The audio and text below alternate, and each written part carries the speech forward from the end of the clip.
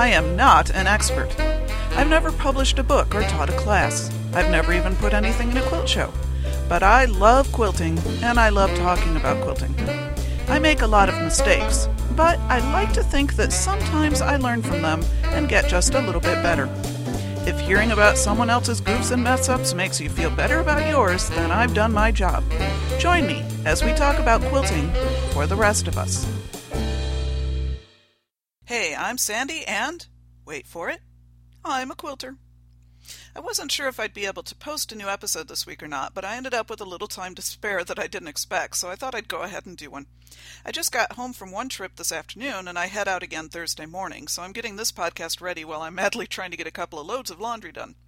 I did have time to spend a little time sitting outside on my patio this afternoon in the sun. It was beautiful, especially after the weather I lived through this weekend, but a little bit more about that later. Thanks to everyone who's subscribing to this podcast. It is fantastic. I have a lot of fun doing it, so it's nice to know that people seem to be having fun listening to it too. The show blog for this podcast is at http://quilter.podbean.com. So please do stop by the show blog and leave your own comments and your own input, and you will help shape future episodes. In fact, a new listener, Frances, commented on episode 5 in which we got organized. She said that she's quilting in the dining room and she could really use some shelf space. She's hoping to find a good used dresser for her stuff. She says, quote, "Until then, I straighten things out and then start working, chaos ensues, and then I straighten it all out again," unquote. Frances, we're all rooting for you to get your dresser sooner rather than later. But I do have to say, if all it takes is a dresser to keep chaos from ensuing, could you buy me one too? There's definite chaos afoot in my sewing space right now. Lindy, Tammy, Brylin, Kathy, Janet, and Gretchen, thanks for your comments as well. And Gretchen, does it still feel cool? Okay, that's an inside joke. I'm hoping she gets it. By the way, if you don't want me mentioning your name or your comment on the air, let me know. You can contact me privately through the quilter.podbean.com page. If you look right under the logo at the top of the right-hand menu, and you click on the word Contact, I think that'll send me a little Podbean mail message. To be honest, I haven't used that feature yet, so I'm not entirely sure how it works. Maybe one of you could send me a fun test message just to let me see. You can also contact me through the Big Tent group for Quilting for the Rest of Us. Remember, there's a link right on my Podbean site to join the Big Tent Quiltcast supergroup first, and from there you can join my subgroup for Quilting for the Rest of Us, as well as joining several other quilty podcast groups. I have a bunch of new members in our Quilting for the Rest of Us group, and I want to give a shout out. Hey, everybody. There's a couple of conversations going, one about lighting in your sewing area, and one about your favorite surprise quilty find. There's always new topics coming up for discussion, so if you haven't already joined us, please do. I'm going to be starting to post some polls about topics for upcoming episodes and such soon, so please do join us and help shape what you'll hear in the future. And remember, I'm doing a drawing of the names of anyone who has joined the Quilting for the Rest of Us subgroup by May 15th. You'll get a very cute little pack of 5-inch squares, which I don't think I can officially call a charm pack because I think that's a Moda trademark, and this isn't Moda fabric, but it's a collection from Studio E. On to episode 6, in which I quilt virtually, or virtually quilt. In other words, I was on the road so I couldn't touch my machine, but I still managed to put in a lot of time thinking quilts. My husband and I were traveling this weekend to do some college visits with my daughter. I do have a growing theory about the relationship between the availability of a good quilt shop nearby and the appropriateness of a college for my daughter's future. I wrote about that theory on my blog at quilttessellations.blogspot.com, and there is a link to my blog from the show notes to this podcast. I want to give a shout out to the Village Comforts Fabric Shop in Lake Placid. This was one of the wonderful serendipitous events, Lake Placid, New York, near one of the colleges that my daughter was looking at, and so we spent a couple of days just hanging out in Lake Placid, in the snow and rain, I might add. In any case, one afternoon we were wandering through the main street of Lake Placid, just kind of poking our nose in shops here and there, in the snow and the rain. Again, just need to point that out. It's April. Anyway, I stumbled across this fabric shop. I really had to work to find it. I had Googled ahead of time fabric stores or quilt stores, Lake Placid or something, and nothing had come up, which really surprised me because I felt like in a place like Lake Placid there had to be something. Apparently I just wasn't using the right search terms because as we were walking along, we went into this sort of an archway between two stores, and it was what I guess you would call an arcade. It was sort of a mini indoor mall kind of thing. It had maybe 8 stores in there, and there at the very, very end, on the left-hand side from where I was standing, was this wonderful little fabric shop. I guess we quilters can always, just follow your nose, you'll find it eventually. It was just a wonderful little store, and I keep using the word little because it was a very, very small space, probably the smallest quilt shop I think I've ever been in, and that includes a woman that used to run a quilt store out of a freestanding shed out in her own yard. This, I think, was smaller than that. But she had a great selection. She just used her space really, really well. And so I bought some, shall we say, fabric souvenirs there. I think I also posted a picture to what I bought in my Blogspot blog. I'm always impressed by people who can make such good use of the space that they've got. Village Comforts, she also has an online presence. You can find the store at www.villagecomforts.com, so do check it out. The other fabric store that I found near the other college that we visited, not so much, and the college, as it turned out, not so much. So that fabric store wasn't even really a fabric store, it was a hobby store. That shall remain nameless. You will see a reference to that experience as well in my Tessellations blog, so do visit that if you're interested in looking at, and maybe you will agree or disagree with my theory about colleges and quilt stores. So, in terms of virtual quilting, that's all I could do this weekend. I had brought some books with me, some magazines with me, but I'd also brought my laptop because, one, it's hard for me to travel without it. I feel like I'm missing an arm or a leg, but it's also because I do have Electric Quilt EQ6 on there and wanted to spend some time messing around with that, and I'm going to say a little bit more about EQ later. But it made me think this weekend about the amount of time I spend doing virtual quilting or using online resources to help inspire me or teach me or whatever, and I thought I'd share some of that with you now. I subscribe to a bunch of quilt-related newsletters, mostly newsletters distributed by stores or online quilt shows and clubs and fabric manufacturers. But recently I realized I should try something new. I subscribe to Google News alerts for a couple of, shall we say, serious matters related to my job and the volunteer work I do, but I had never thought before to set up a news alert for quilting. So I did that a few days before I left town, and I got my first news alert while I was gone, and it was just so much fun. Now, if you're not familiar with a news alert, and I'm mostly familiar with Google, that's the one I use, so that's the one I will talk about. I think they all work about the same way. You just give a couple of keywords and then you set up, here's the email address I want you to send it to, here's how often I want to get a news alert. And then it searches the web for any reference in news articles or blogs or however, again, whatever parameters you've set up for it to search for any articles related to that topic. And so I think the search terms I used was probably just quilts or quilting or maybe some combination thereof. And I get a news alert once a week. And so this news alert had a couple of articles about local quilt shows in areas that I would never even know about the quilt shows, let alone be able to travel to. And some of them had some great pictures of some of the quilts in those quilt shows. And it had a few other articles about, demonstrations going on or various things. And then there was a wonderful article about a woman who's teaching quilting, and I think it was in a middle school, which just had some wonderful quotations from the kids she was teaching. I'm going to actually put a link to that particular article in the show notes for this episode because it was I really enjoyed reading it. But it was a really fun thing for me to be able to kind of get a sense of what's going on out there in the world.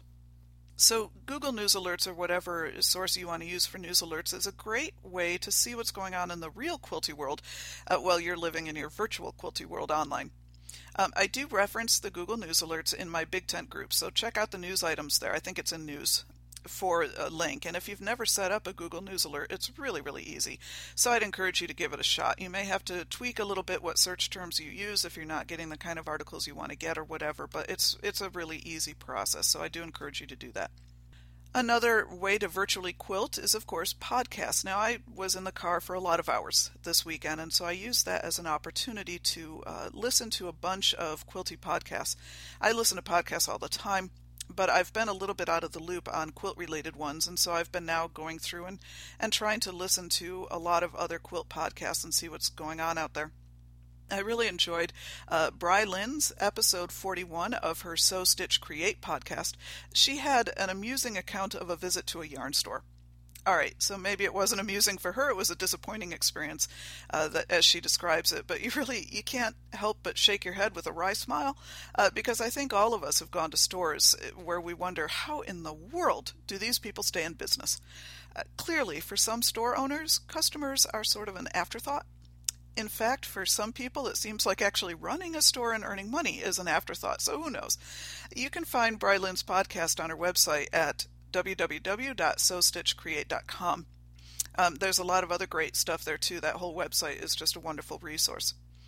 Another podcast I listened to was Quilt Cabana Corner, and that's also another nice resource. Sandy, she spells her Sandy with an I, as opposed to I spell mine with a Y. But Sandy of Quilt Cabana Patterns gives reviews of quilt books and tools and the like in her podcast. So maybe I'm biased because us Sandys have to stick together, but I did enjoy her podcast, and thanks for a great resource, Sandy. You can find the Quilt Cabana podcast on iTunes or at Podbean like mine, http://quiltcabanacorner.podbean.com. By the way, the times that I start out leading off giving you a website address with HTTP is because those are the ones that do not have the www dot in them. Otherwise, I would just say www. But if it doesn't have the www, I will start out by saying the HTTP just to really highlight that it's not www.quiltcabanacorner, it's just quiltcabanacorner.podbean.com. The Quilted Cupcake podcast with the host Jean did an episode recently on organizing your quilt studio as well, and I'm sorry I didn't hear her podcast before I gave mine. I want you to know I'm not just playing copycat. She had some of the same tips I did, but she also went more in depth. Her podcast is a little bit longer than mine, so she gave a lot of other ideas as well. We do both agree on using label makers, so do run out and buy yours today. She also had some ideas for attractive storage, which has given me food for thought. I tend to always err on the side of function over form. She had some great ideas that combine both form and function, and so I'm going to have to listen to her podcast again and maybe jot down some ideas and look at my own organization a little bit differently. You can check out Jean's podcast through iTunes or at http://quiltedcupcake.libsyn.com. Libsyn spelled L-I-B as in boy, S-Y-N, all one word. One of the newsletters I subscribe to is from about.com, a great website. This one is actually, the direct link is http://quilting.about.com. That's where you can also subscribe to this newsletter. The website itself has free block patterns, a quilting show and tell gallery, and a variety of really helpful articles. The newsletter that comes just posts links to whatever is new that week.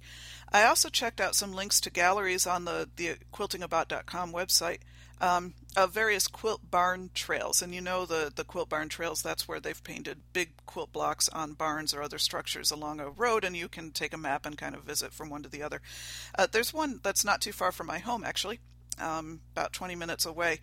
And a couple of years ago, 2-3 years ago, my mom and I went to the Quilt Barn Trail drive one day, and even with the map, we managed to drive by several of them without seeing them. We decided we'd make horrible detectives. We're not particularly observant, apparently. Of course, you put two quilters in a car, and they tend to get distracted by quilt conversation. On top of that, you put a mother and a daughter in the car, and they get distracted by conversation about the kids/grandkids. So, frankly, we were probably a lost cause before we even pulled out of my driveway. But we did stumble across some great farm markets on the way, and I have a beautiful set of mums in my front garden that I bought that day, which are just going gangbusters now 3 years later. These mums were very small when I first bought them. They are huge now, and they're spreading. They're just gorgeous. And they're a wonderful memory for me now of a great day spent with my mom, even if we couldn't find half of those stupid barns. I also spent some time this weekend going through a bunch of quilt blogs. I've subscribed to a boatload of new ones, and I'm still exploring. There are a ton of quilt-related blogs out there, and really every one of them has something to offer.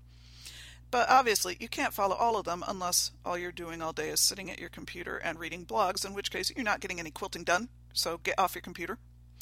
But what I do suggest is that you still search out as many as you can when you've got those few times away from your sewing machine, you're on your computer, read a few entries off of each one you find and see if it's something that jazzes you. Some I read because they create beautiful quilts that are an inspiration. Maybe some of them offer patterns, etc. Others I read just because I really like their writing style. Others might have a particularly interesting twist on their topic, and to be honest, there's one or two I've decided to follow just because they do a really, really nice job with their photography of their quilts. There were a couple I found that I really was sitting there wondering, are these guys related to some sort of a publishing industry? Because their photos of their quilts were just gorgeous. They were very professionally done, and so I actually just look at their blogs to look at their pictures. I am getting used to using Google Reader to keep track of all this. I didn't used to use Google Reader before because, frankly, up until now, I had only followed maybe 10 blogs total, so I had them all set up on one of my Google pages, and I'd read them that way. But now, that's just too much to keep track of. So I'm really working at getting used to using Google Reader, and it really is very helpful in terms of keeping everything in one place and letting me see at a glance which blogs have new entries. And really, because I'm now using Google Reader, I'm probably following like 100 blogs, but at a real fast glance, I can see maybe only 6 of them have new entries at this time that I'm checking or whatever. So it's a much faster way to utilize your blog reading time. So I'd really suggest using something like Google Reader. There's also a one called Blog Lines. There's other blog aggregators out there. So if you don't want to use Google for whatever reason, just do a search for blog aggregators or blog readers or something like that, and check a couple out. It really does. It's a very helpful tool. The other thing I discovered, one I discovered a week ago and the other one I just discovered this weekend, is you can actually download fabric libraries from Connecting Threads and from Moda to use in EQ6. So for any of you out there who are electric quilt users and you like to actually play with real life fabric images, that's a great way to do it. Now, I've scanned a lot of my own fabric into EQ.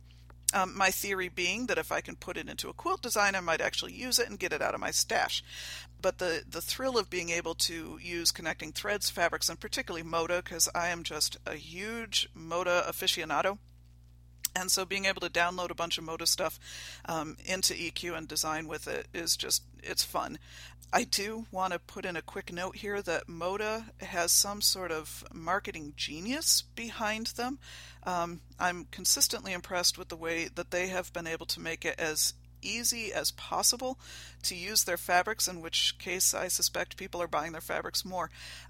Another thing that I ran across through one of the blogs I think I was reading is what's called Moda Bake Shop. Bakeshop.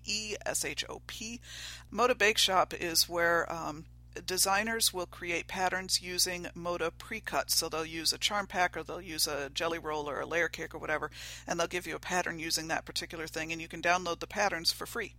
So it's another one of their marketing genius ideas. So anyway, that's all a fun way to intersect with EQ6.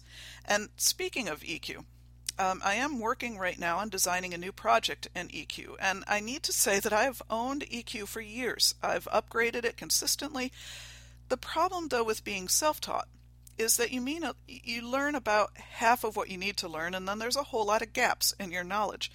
So another virtual quilt tip is to take online classes. My local quilt shop has periodically over the years had an EQ club that's met. For whatever reason, both times that they started running it, they were at times I just could never, ever make it. And it frustrated me because I would love to be part of an EQ club, but just couldn't do it.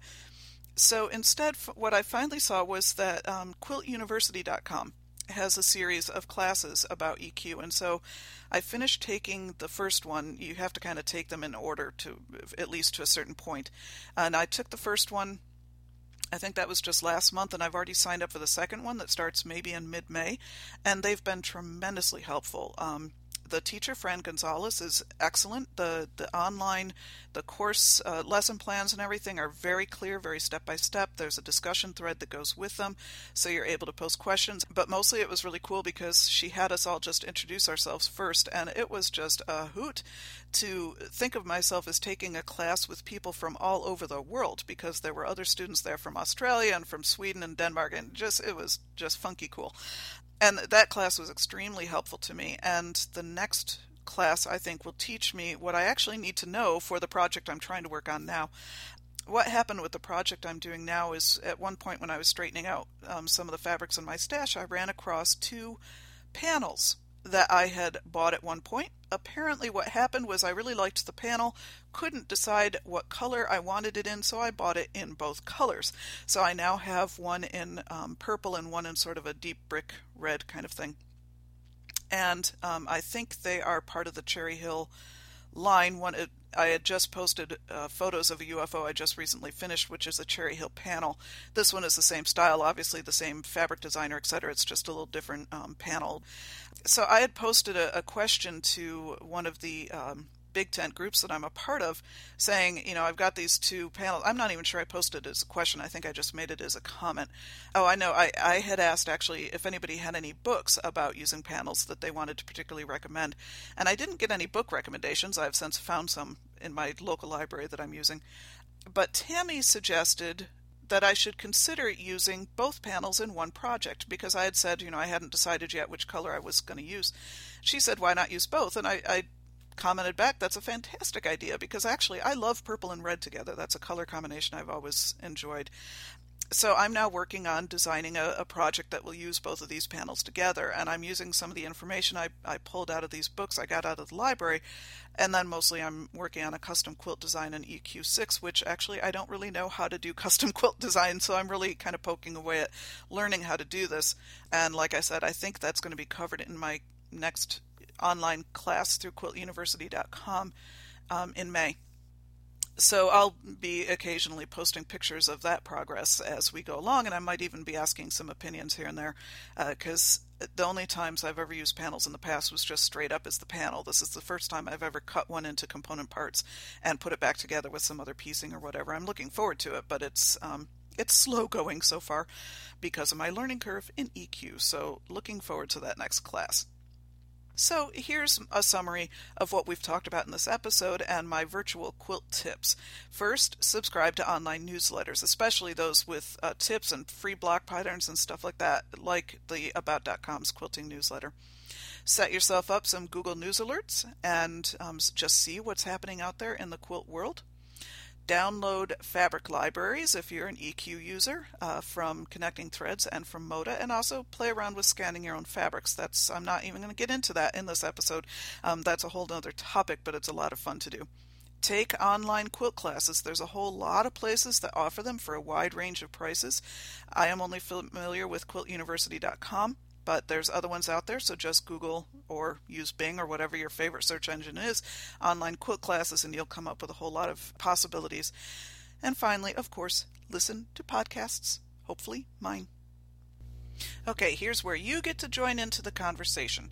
Be sure to go to the show blog for this podcast. Again, that's http://quilter.podbean.com.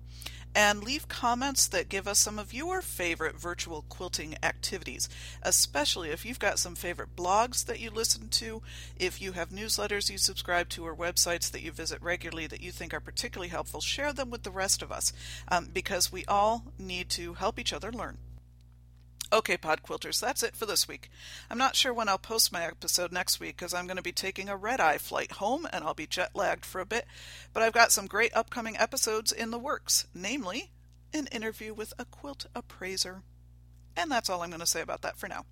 So until next time, folks, go forth and quilt.